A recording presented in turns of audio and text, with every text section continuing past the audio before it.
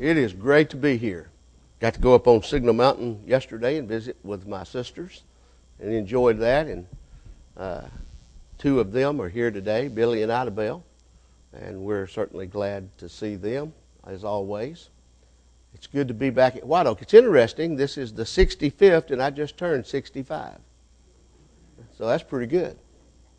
A lot of folks didn't think I was going to make it to 65, but I kind of fooled them a little bit and made it anyway. But it's great to be here, and I appreciate this congregation. What you have meant to my life and Wesley's, words could not describe. I mean, you know, we decided we want to go to a school of preaching, and the elders here, when Wesley asked them what we need to do, said, first thing you need to do is tell us. And then they went to work and sent us to the Memphis School of Preaching, and ever since we've been trying to go in full gear toward the kingdom and toward heaven. And so it's you've had a great part of our lives and still do. The church here still supports me financially. When I started doing what I do now, I had to go out and raise my living, and White Oak was one of the first places I requested help from, and they helped me, and they've helped other students as well. And your work, I don't know how you do all of it, but you do, and I appreciate it very, very much. I appreciate Jim and Janice allowing us to stay in their home last evening, and Molly, that's the dog, in case you didn't know, and we had a good time. We had enjoyed it very, very much. You know, you walk out on their patio and you can see Signal Mountain, so I took a picture of it. And I've got a picture. I also got a video of it. I don't know if they know that or not, but I'm kind of sneaky. I'll video stuff when you're not looking. And but it's turned out all right. A beautiful mountain, but it's good to get to be home. I appreciate the work that you're doing here with the Good News program. Got to see a couple of those this morning, and the new studio, and I know all is going well with that, and that's a great program. Watched all over our brotherhood in areas where I go in meetings. They are watching that, and I appreciate that work, and Jim and Janice and what they do, and their work here at White Oak, and the elders and every member that makes this work the success that it is. So it's good to be here, and as he mentioned, 1969, on a Saturday morning, I came here to be baptized. Brother Jimmy Eaton was in his office. We'd called him to meet him here, and never had worshiped in the Church of Christ in my life. Knew nothing about it other than what I had learned from God's book, knowing about the one church and wanting to be saved. And so Jimmy talked to us, asked a number of questions, because naturally you'd want to with someone who is not familiar with the church to make sure they knew what they was doing. And it was obvious we did, because we'd spent a great deal of time studying our Bibles and wanted to be a member of the Lord's church. And so became a member of the church Saturday and worshiped for the first time in the Churches of Christ on Sunday morning. And we have not looked back. Enjoy it. The Lord's church is the greatest thing that can happen to your life. It'll change you for the better. And so it's wonderful. I tell folks, every time Christianity goes somewhere, it makes wherever they've gone better. It touches the lives of people, and it makes their lives better and enhances their lives. But I've looked forward to this since I got the invitation to come. I appreciate, I know the good food that's being prepared. Now, didn't know how to take this. I asked some of the men, where are your wives? They said they're downstairs stirring stuff up. And Margaret, you were one of them, by the way, that happened to be mentioned explicitly. And some things never change. You know, sometimes people stir stuff up and they just continue to do it. And that's not always a bad thing. And in this case, I know it was a good thing, and we'll look forward to being a part of the stuff that's been stirred up later. But I appreciate everything already been done to prepare for this. Now, in thinking about the Bible and lives, I'm not sure that you could go to a better place than the book of Genesis to learn basic principles of how we ought to live and the things that are really important in life. And so I want us to look in what I call lessons from paradise. God created Adam and Eve and put them in a beautiful paradise. Now, I don't know about you, but I have oftentimes thought how I would like to be able to view what the Garden of Eden looked like when Adam and Eve were placed there. I know everything that was pleasant to the eyes, and some of the most beautiful things, no doubt, that you could ever see were right there in their eyesight and in their presence. And what a beautiful opportunity to spend time with God and with your beautiful wife in a place called Eden or paradise. And so you think about the best of the times, that's it. It won't get any better until later. That paradise is so beautiful.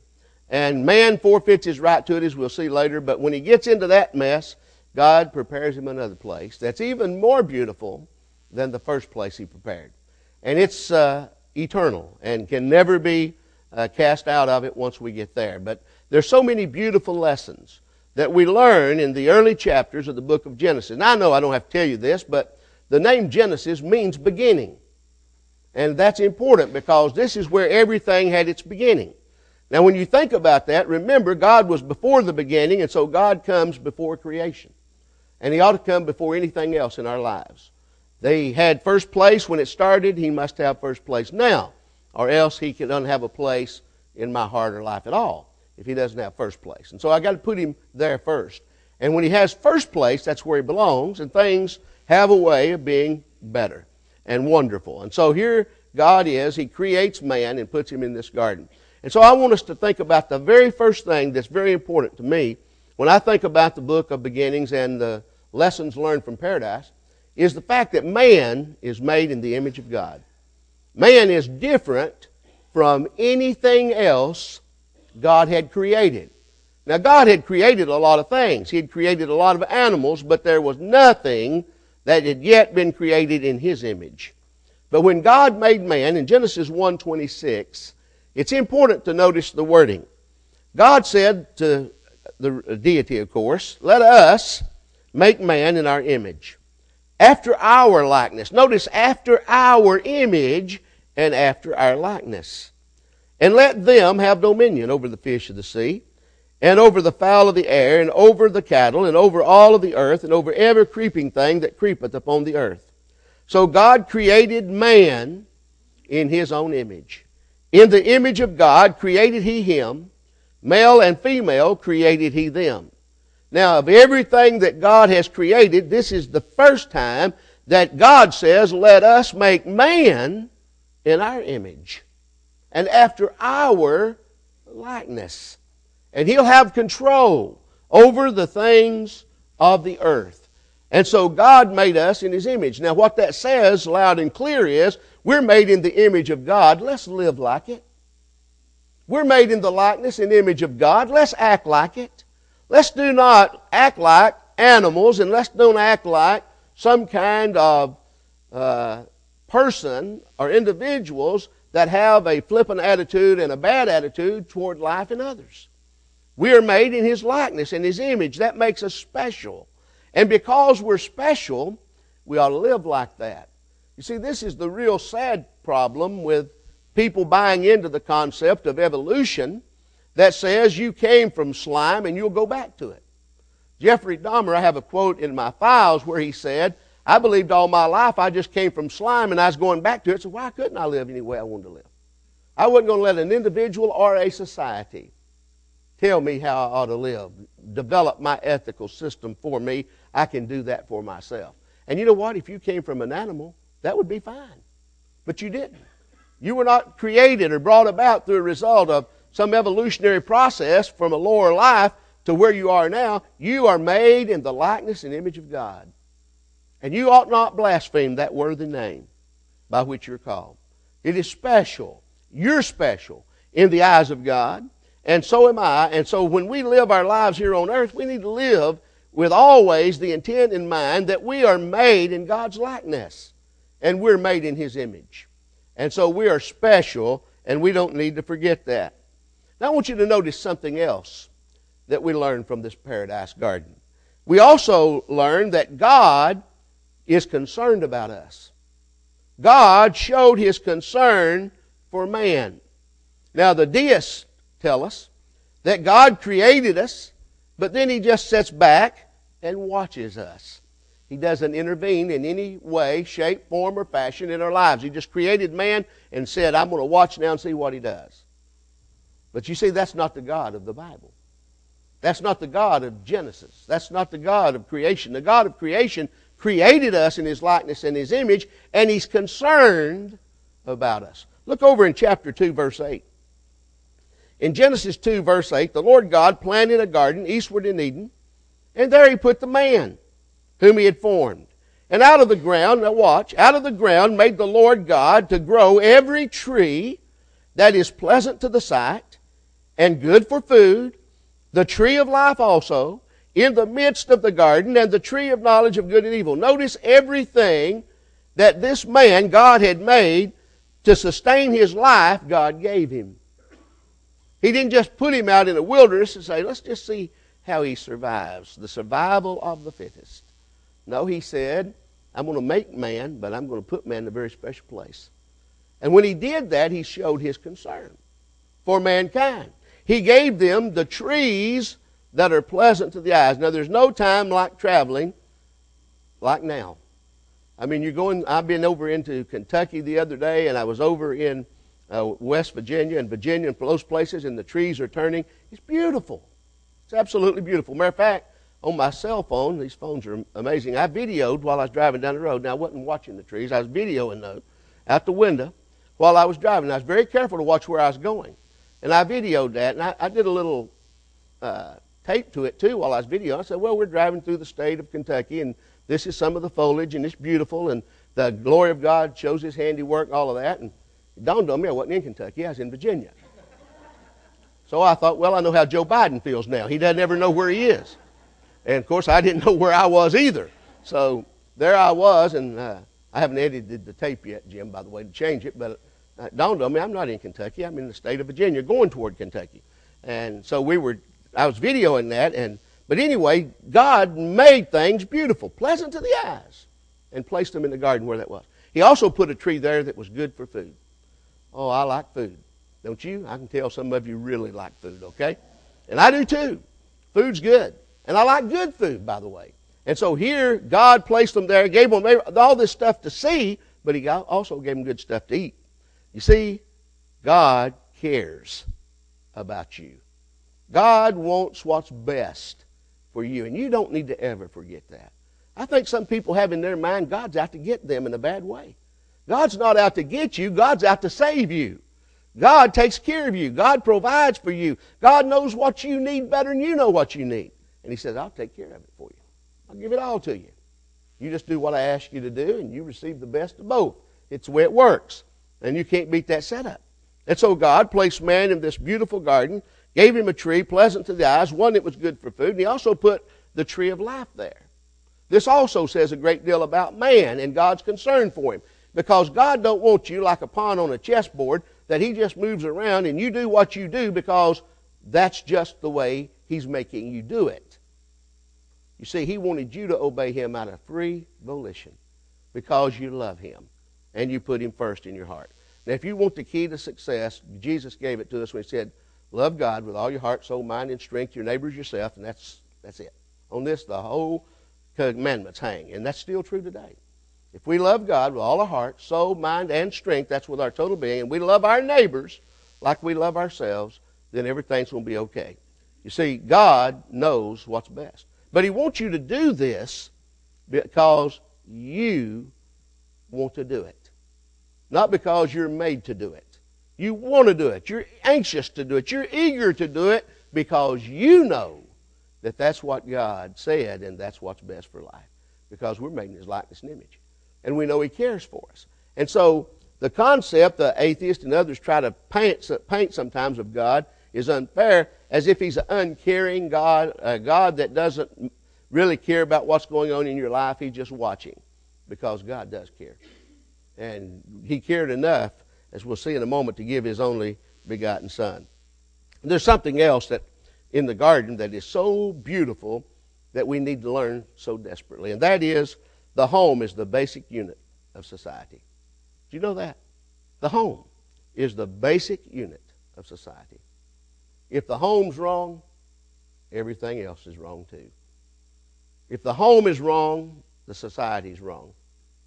When the home is wrong, not only is the society wrong, but the church is wrong. Now, why I say that is because the society and the church is made up of homes. Your home and my home. And if my home's all messed up, I can't have my home all messed up and my church all right and the society all right. And so when we get it wrong here, we're wrong the rest of the way. Now that's why the devil has levied his fiery darts at our homes. That's why he's done that.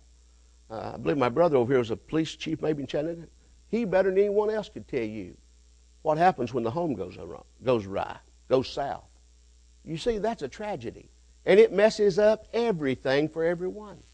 And so we got to get this right. Now in Genesis 2:24, God said, "Therefore shall a man leave his father and his mother, and shall cleave unto his wife, and they shall be one flesh." You see, he'll leave his father and mother. And I don't know what Adam thought about that, since he didn't have a father and mother. Somebody said he's the luckiest man in the world. He didn't have a mother-in-law. Now, I don't buy that, because I love my mother-in-law. In case you're taping, I want that to be sent to her house directly. But I love my mother-in-law. She's wonderful. And she lives by us now for about 20, 30, 40 years of our marriage. She lived away. We did good then. And she's with us now in Elizabethton, and we still do even better because she's a special lady. But Adam and Eve were told this: you're going to leave father and mother, and you're going to be one. I don't know what that meant to them, but it wasn't just for them. It was for all of us to realize that the marriage bond is special. One man, one woman till death. And so when the home is right, and we realize the home is the basic unit of society, and as goes the home, so goes the church and nation, then we've got to work hard to make our homes what they need to be. Personal evangelism needs to begin at home.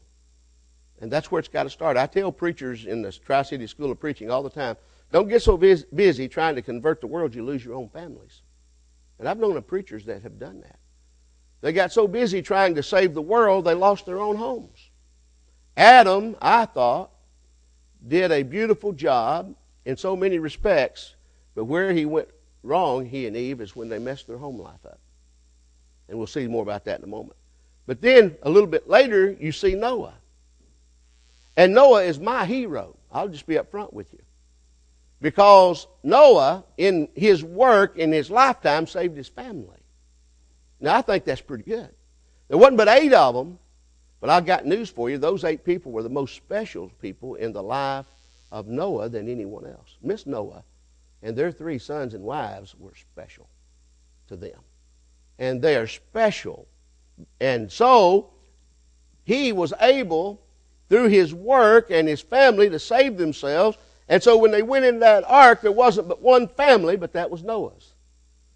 And in eternity, if there's only one family that is able to enter into heaven, I'm sorry, but I want it to be the Kraft family. Now, it don't have to be that way. It can be all our families. And we're grateful for that.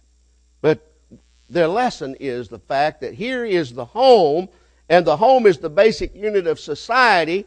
And when you see in the Old Testament the home going wrong, you see the result of it. When you see it going right, like in Noah's case, you see the result of it. And so then you have the choice to make relative to your own home.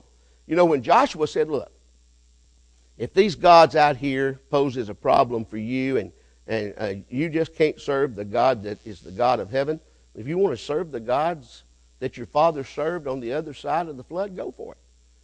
If you want to serve the gods of the Amorites in whose land you dwell, if that's the way you just got to do it, go for it. But for me and my house, not just for me, but for me and my house, we're going to serve the Lord. See, it starts in the home. And when you go through the book of Acts, my favorite of all conversion stories is when you see entire households obeying the gospel. Isn't that special? The household of Lydia, the Philippian jailer in his household, Cornelius in his household. So many times, not just the individuals, but the household. Me and my house will serve the Lord. And then their friends, in many cases, becoming members of that beautiful body. But the home.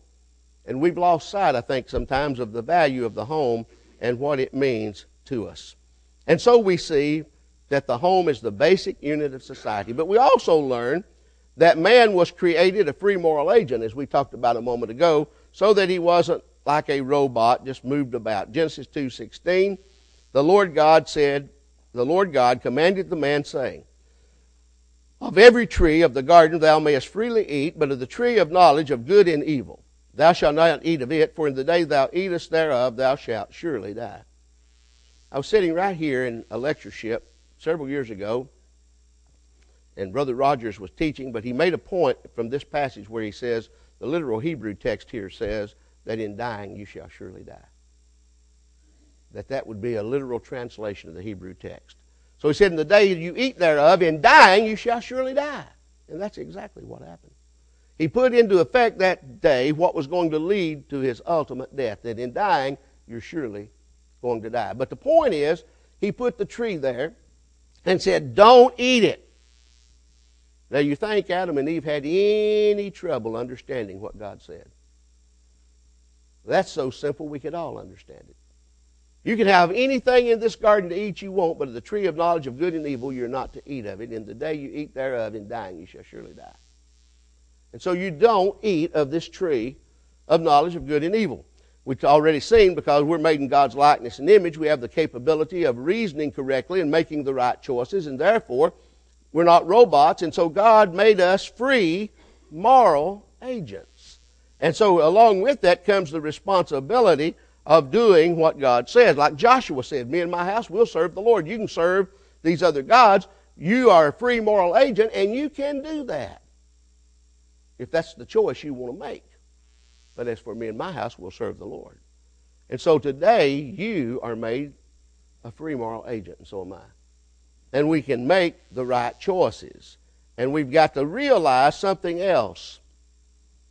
When we make our choices, that also shows that we are responsible beings. Have you ever known anyone that always blames someone else for his or her mistakes? Probably all of us have known someone. I had a fellow at C Street for 24 and a half years I preached there. This fellow drove me nuts more than one time, I'll tell you that. And his mother was to blame for everything he ever did that was wrong. I don't know what she did, but he hated his mother. And he said, I am what I am today, and I make these bad choices today because of my mom. And he'd go on and on and on. And when I could finally get him quiet, I'd say, calm down, go home, take your medicine. But calm down and come to realize you're responsible.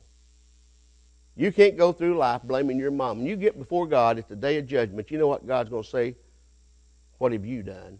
And you're going to give an account for your life before God. And this cop-out of my mom made me do it, or I am the way I am because of my mom, I'm not going to cut it. Now, I realize moms and dads have influence in the lives of their children. I'm not saying that. But I'm saying when you grow up, you reach a point in life where you become responsible for your decisions. And we need to train our children to know that you're responsible. When you make bad choices, you're responsible. When you make good choices, you're responsible. And you've got to understand that. Now, in 1 Timothy 2:14, we have some inspired statement from the other side of the picture, so to speak, back about Adam and Eve and what occurred on that occasion when they did what they did. Now watch, in 1 Timothy 2:14, Adam was not deceived, but the woman being deceived was in the transgression. Now, Eve honestly, sincerely believed what the devil told her. Adam was not deceived about this. He went into what he did with his eyes wide open. And that's sad. You know, you hear people say, if you make mistakes, at least do it with a good conscience. Do it because you believe it's the right thing. But Adam didn't do that. Adam realized this is wrong. Satan didn't deceive him for a minute in it, and he went into it with his eyes wide open. Now, who's responsible? Both Adam and Eve. Eve, though honest and sincere, was still wrong. You know, when you make bad choices and you're sincere and honest in them, you're still making a bad choice. If I do something that's wrong, it doesn't matter how sincerely I may believe that that is right, it doesn't make a wrong a right. And I've got to understand that. So while there's something to be said about honesty and sincerity and integrity, there's also something to be said about a standard that's right and wrong that we all have to submit to. And when I do that which is wrong, it's always wrong, no matter how sincere or honest that I may be in it. And so it's wrong. And so Eve was deceived. She honestly believed that when the day she partook thereof, she believed the devil's lie, and now she's got to answer for it. You know, Solomon said, let us hear the conclusion of the whole matter. Fear God and keep his commandments. For this is the whole of man. Then he says, for God shall bring every work into judgment with every secret thing, whether it be good or whether it be evil. God knows not only what you do, he knows what you think. And so you got to give an account for both, and so do I. We have to give an account before God for that which we've done openly and that which we've done secretly. He knows what we do. And we got to give an account to him. And so it doesn't matter if I fool you, I can't fool him, and he's the one that I have to give an account to, not you. I've heard James Watkins say many a time that if you don't fear God, why would you fear a bag of bones? And that's right. Why would I care if you know what I'm doing or not if I don't care that God knows? Why would I sneak around and do something thinking, well, boy, I got away with that. Nobody here in White Oak knows I ever committed that sin. God knows I committed it. And he's the one I got to give an account to, not you folks here at White Oak. And so he knows what we do and therefore knows our lives. There's something else in the paradise of God that we learn I think is so crucial. And that is man is to be occupied. Man is to be an occupied being. Did you know that? There was a number of years ago, I was preaching at C Street at the time, and there were a lot of teenage suicides being recorded at record pace. And there was even in an elementary school near us over in Sullivan County where a group of elementary students had plotted a suicide thing where they were going to take their own lives, a bunch of them. And this made local news. It was found out about, and they stopped it before it occurred. But I got to looking at this, and I thought, what's wrong? Why is there so many teenagers and even younger contemplating suicide? Now, I'm sure my mom thought about killing me many times, but I never once entertained the idea of wanting to kill myself. I mean, I don't like pain. And I don't know any way you can kill yourself without pain. There may be a system, I don't know, but I'm not interested in it anyway. But you think of that. But I thought, what's the problem? And I began to do some research on the internet and stuff, and it's not always easy to find out what's going on behind the scenes, but there seemed to be something that I've picked up on at least, and it may be incidental, but I picked up on the fact that it seemed like the people that were doing this had no purpose of life. They didn't have anything to do. And they didn't know of anything they wanted to do.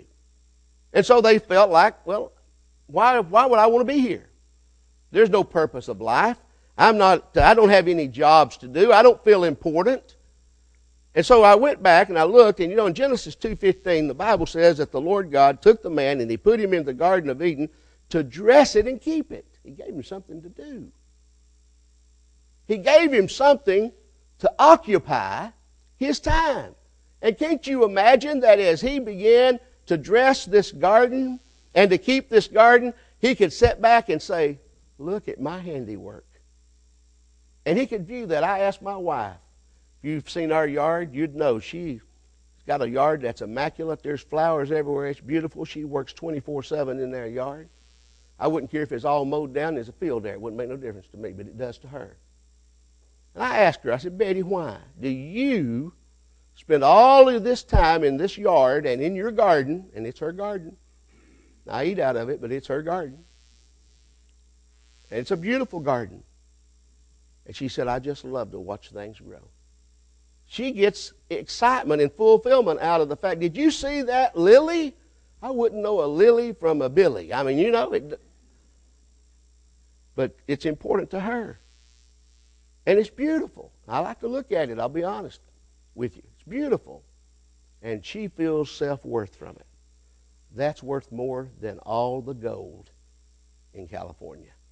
You see, as a friend of mine said, I got $1 million home in Brentwood, Tennessee, and it paid for, and I'm not happy. Betty can have a rose garden in a little piece of land in Elizabethton, Tennessee, and be happy. And that's the difference. She feels what God wants us to feel.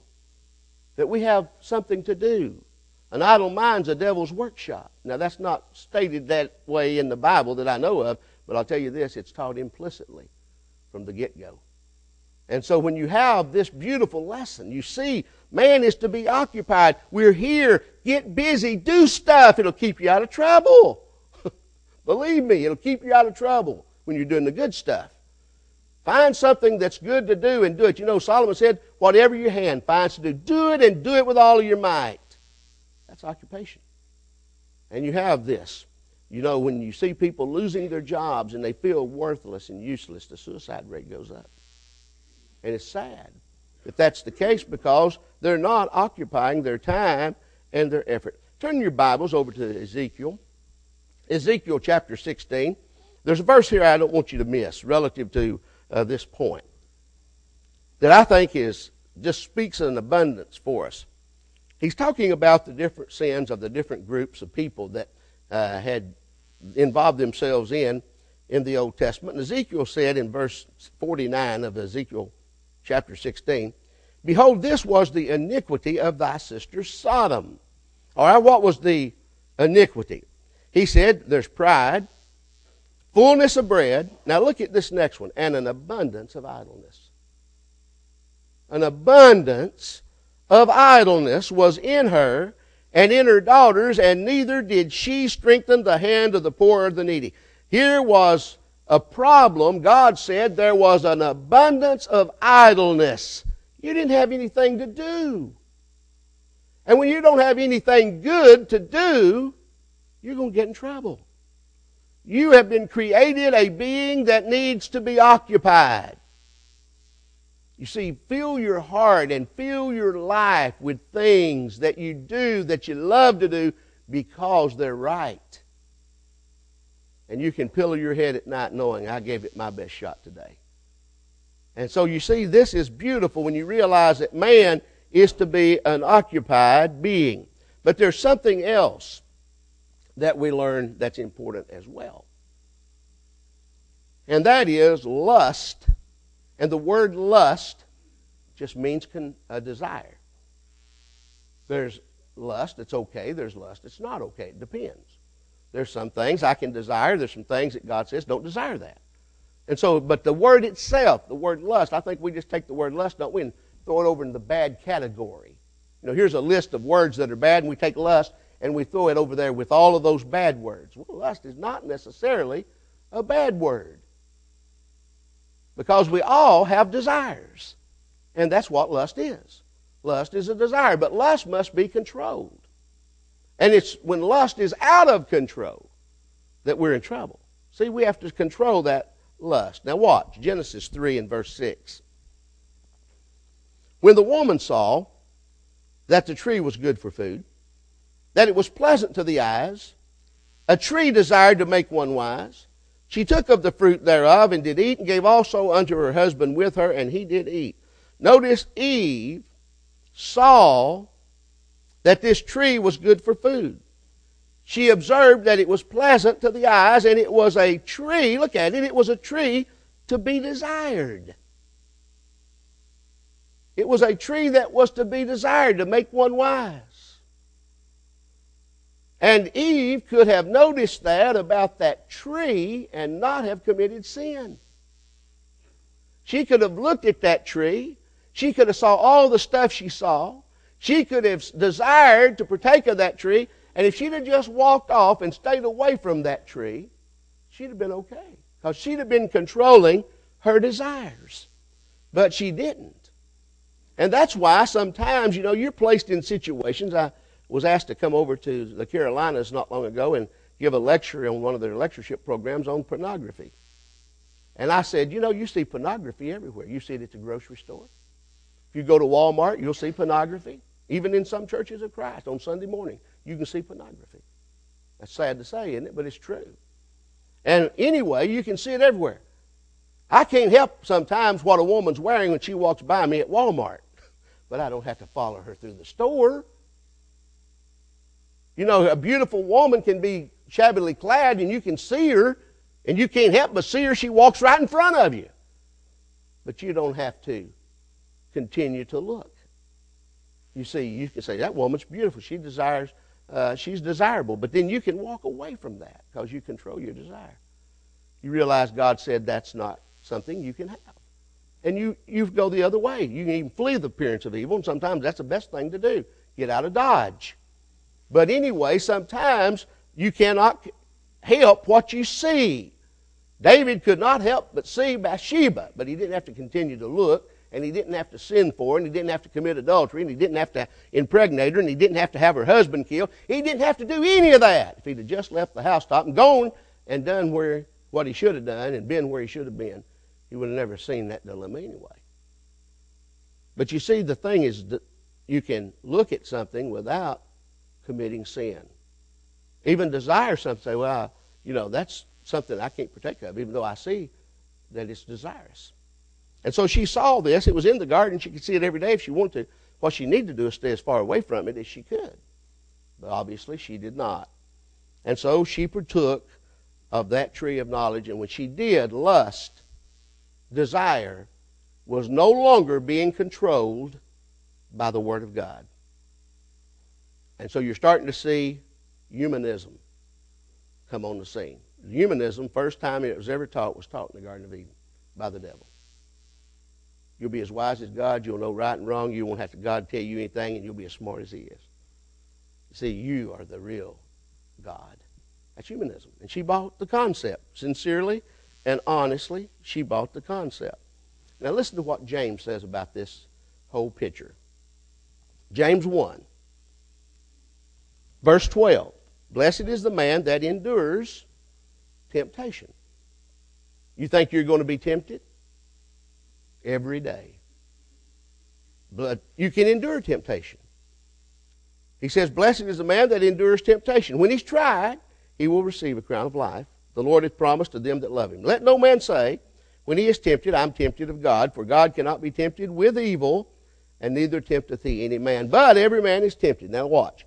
When he's drawn away of his own lust, his own desires. He's drawn away by his own lust and desires. And he is enticed. And, he says, when lust hath conceived, it brings forth sin.